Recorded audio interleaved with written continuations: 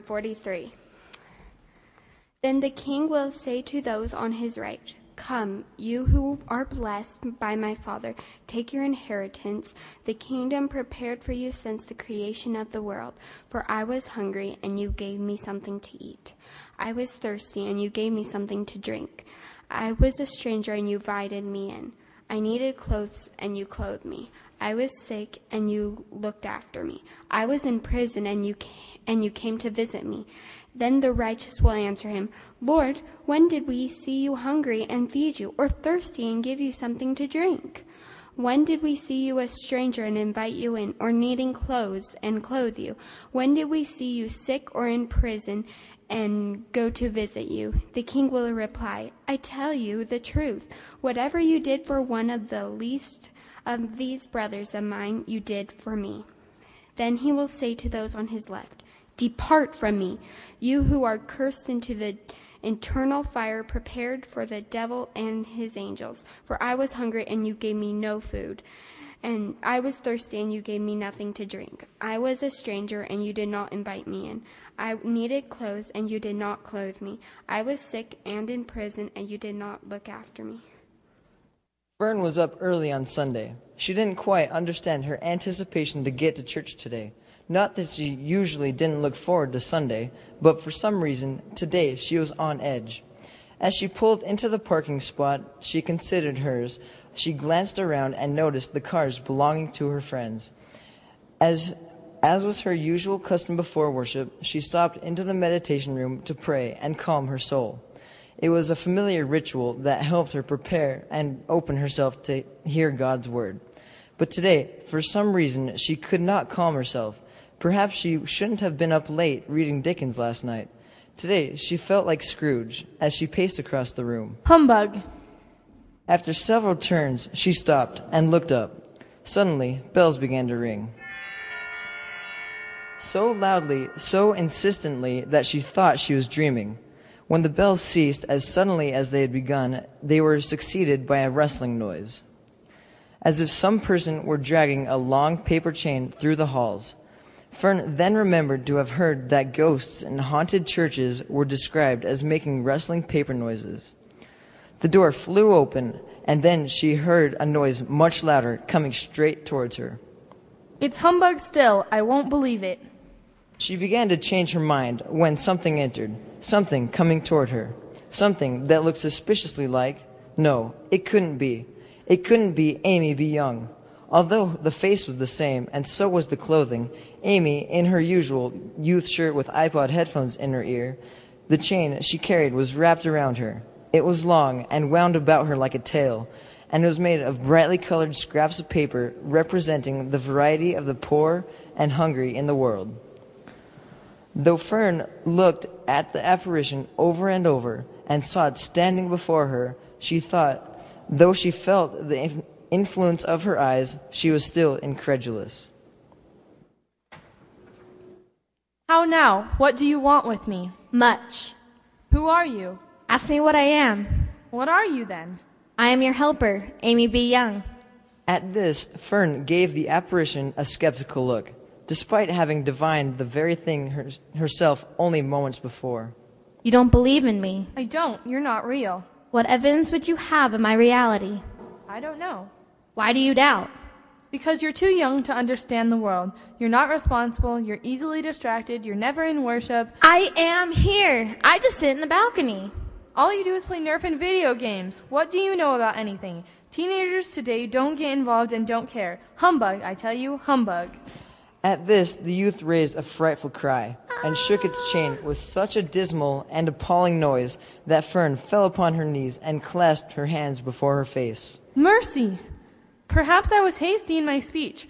Dreadful apparition, why do you trouble me? What do you want of me?" "Oh, you of the worldly mind, are you willing to listen to me or not?" "I am. I must. But why have you left the youth room, and why do you come to me?" "It is required of every youth to venture into Keck Hall, to walk among the tables, and travel far and wide to educate any who would listen. Oh, woe is me! I must tell you of the people who are starving, and the children who are dying every day." Again, Amy raised a cry and shook its chain. You are chained. Tell me why. I wear the chain I forged in the Sunday school wing. I made it link by link and yard by yard. I wrapped myself in it of my own free will, and of my own free will I wear it. Is its pattern strange to you? It was longer and heavier than this 10 years ago. We have labored on it since. It is becoming lighter, but it is still a ponderous chain. Fern trembled more and more. Do you know the weight and length of the chain you bear yourself? Fern glanced about her on the floor in the expectation of finding herself surrounded by some 50 or 60 fathoms of paper links, but she could see nothing. Amy, tell me more. Speak comfort to me. I have little to give. It comes from other regions, Fern, and is conveyed by other ministers to other kinds of people. A very little more is all permitted to me. I cannot rest. I cannot stay. I cannot linger here long. I rarely walk beyond the youth room. It was a habit with Fern. Whenever she became thoughtful to pace, pondering on what Amy had said, she did so now, but without lifting up her eyes. Why now, then? You have been very slow about it, Amy. Slow? We have labored mightily over this and raised funds for 10 long years, yearning to reach out. 10 years of fundraising and yearning to make a difference. The whole time. You might have done a great deal of good in 10 years. Amy, on hearing this, set up another cry and rustled her chain so vigorously that Fern was once again intimidated. Oh, captive and double bound, not to know the good we have done by years of incessant labor, going hungry and fundraising, not to know that any Christian spirit working kindly in its little sphere, whatever it may be, we will find its mortal life too short for its usefulness. Not to know that no space of regret can make amends for one's life opportunity missed. Yet I have been there, but no more, no more. But you are always a good helper, Amy. You're always willing to help out around here. A good helper? Here? But what about out there, outside our walls? Are we not called to help more than just ourselves? Perhaps, but you are still young. You have time to find your calling. Mankind is my calling. The common welfare is my calling. Charity, mercy, forbiddance, benevolence are all my calling. Did not Jesus say, "For I was hungry and you gave me food. I was thirsty and you gave me drink"? Yes, of course, but someday, when you have a career, you will be able to help. My career will be but a drop of water in the comprehensive ocean of my life. Amy held up her chain at arm's length, as if it were the cause of all her unveiling grief, and flung it upon the ground again. At this time of the year, I suffer most. I could not ignore the news reports of the fellow beings suffering before my eyes, and I cannot raise my eyes to the cross but without it reminding me of the sacrifice from which I have benefited. Fern was very much dismayed to hear the young youth going on at this rate, and began to quake exceedingly. Hear me! My time is nearly gone. You still have a chance to make a difference. There's still hope for you. I will, but don't be hard upon me. What is it you want from me? Pray, be direct. How is it that I appear before you in a way that you can see? I do not say. I have sat invisible beside you many and many a day. It was not an agreeable idea. Fern shivered and wiped the perspiration from her brow. You will be haunted by the youth group. Fern's countenance fell almost as low as her feet. She did not relish the thought of so many reminding her of her own calling. Is that the chance and hope you mentioned, Amy? It is. I think I'd rather not. Without their visits, you cannot hope to experience the joy I have. Expect the first visit today when the bell tolls noon. Couldn't I take them all at once and get it over with? You wouldn't survive it. Expect the second on the next Sunday at the same hour. The third upon the next Sunday when the last stroke of 12 has ceased to vibrate. That Sunday will be the end of this year's vigil. Fern's anxiousness was clear. And what will I be expected to do?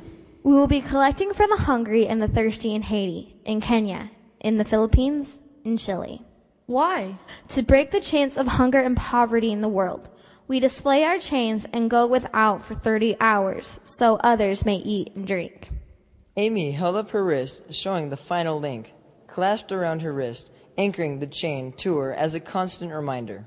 And what does going without food for 30 hours accomplish? In 10 years, it has accomplished much, but there's still much to do.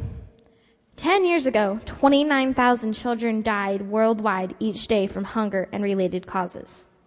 Today, that number is 24,000, yet 8,000 of that number is under the age of 5.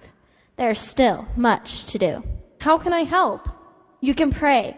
You can pray for us as we fundraise, as we learn more about hunger in the world, as we go without food for 30 hours. Here's a link just for you to remind you to pray. And you can donate.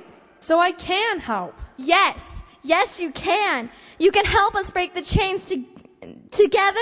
We can help fight hunger and poverty. Link by link, we can dismantle the chain. When I first read this passage, I was a little frightened. Did Jesus really expect me to help every single homeless person I meet, or every unfortunate soul? I began to worry that I was already forging my own chain of sin, even if I am only 16 years of age.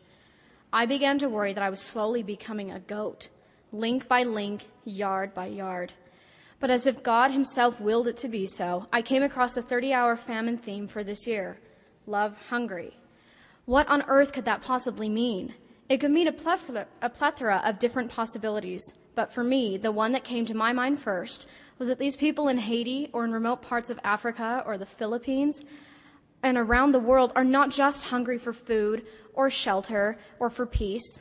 These people are hungry for our love, the love of the believers of Christ. They need us to get back on their feet. They need us to heal.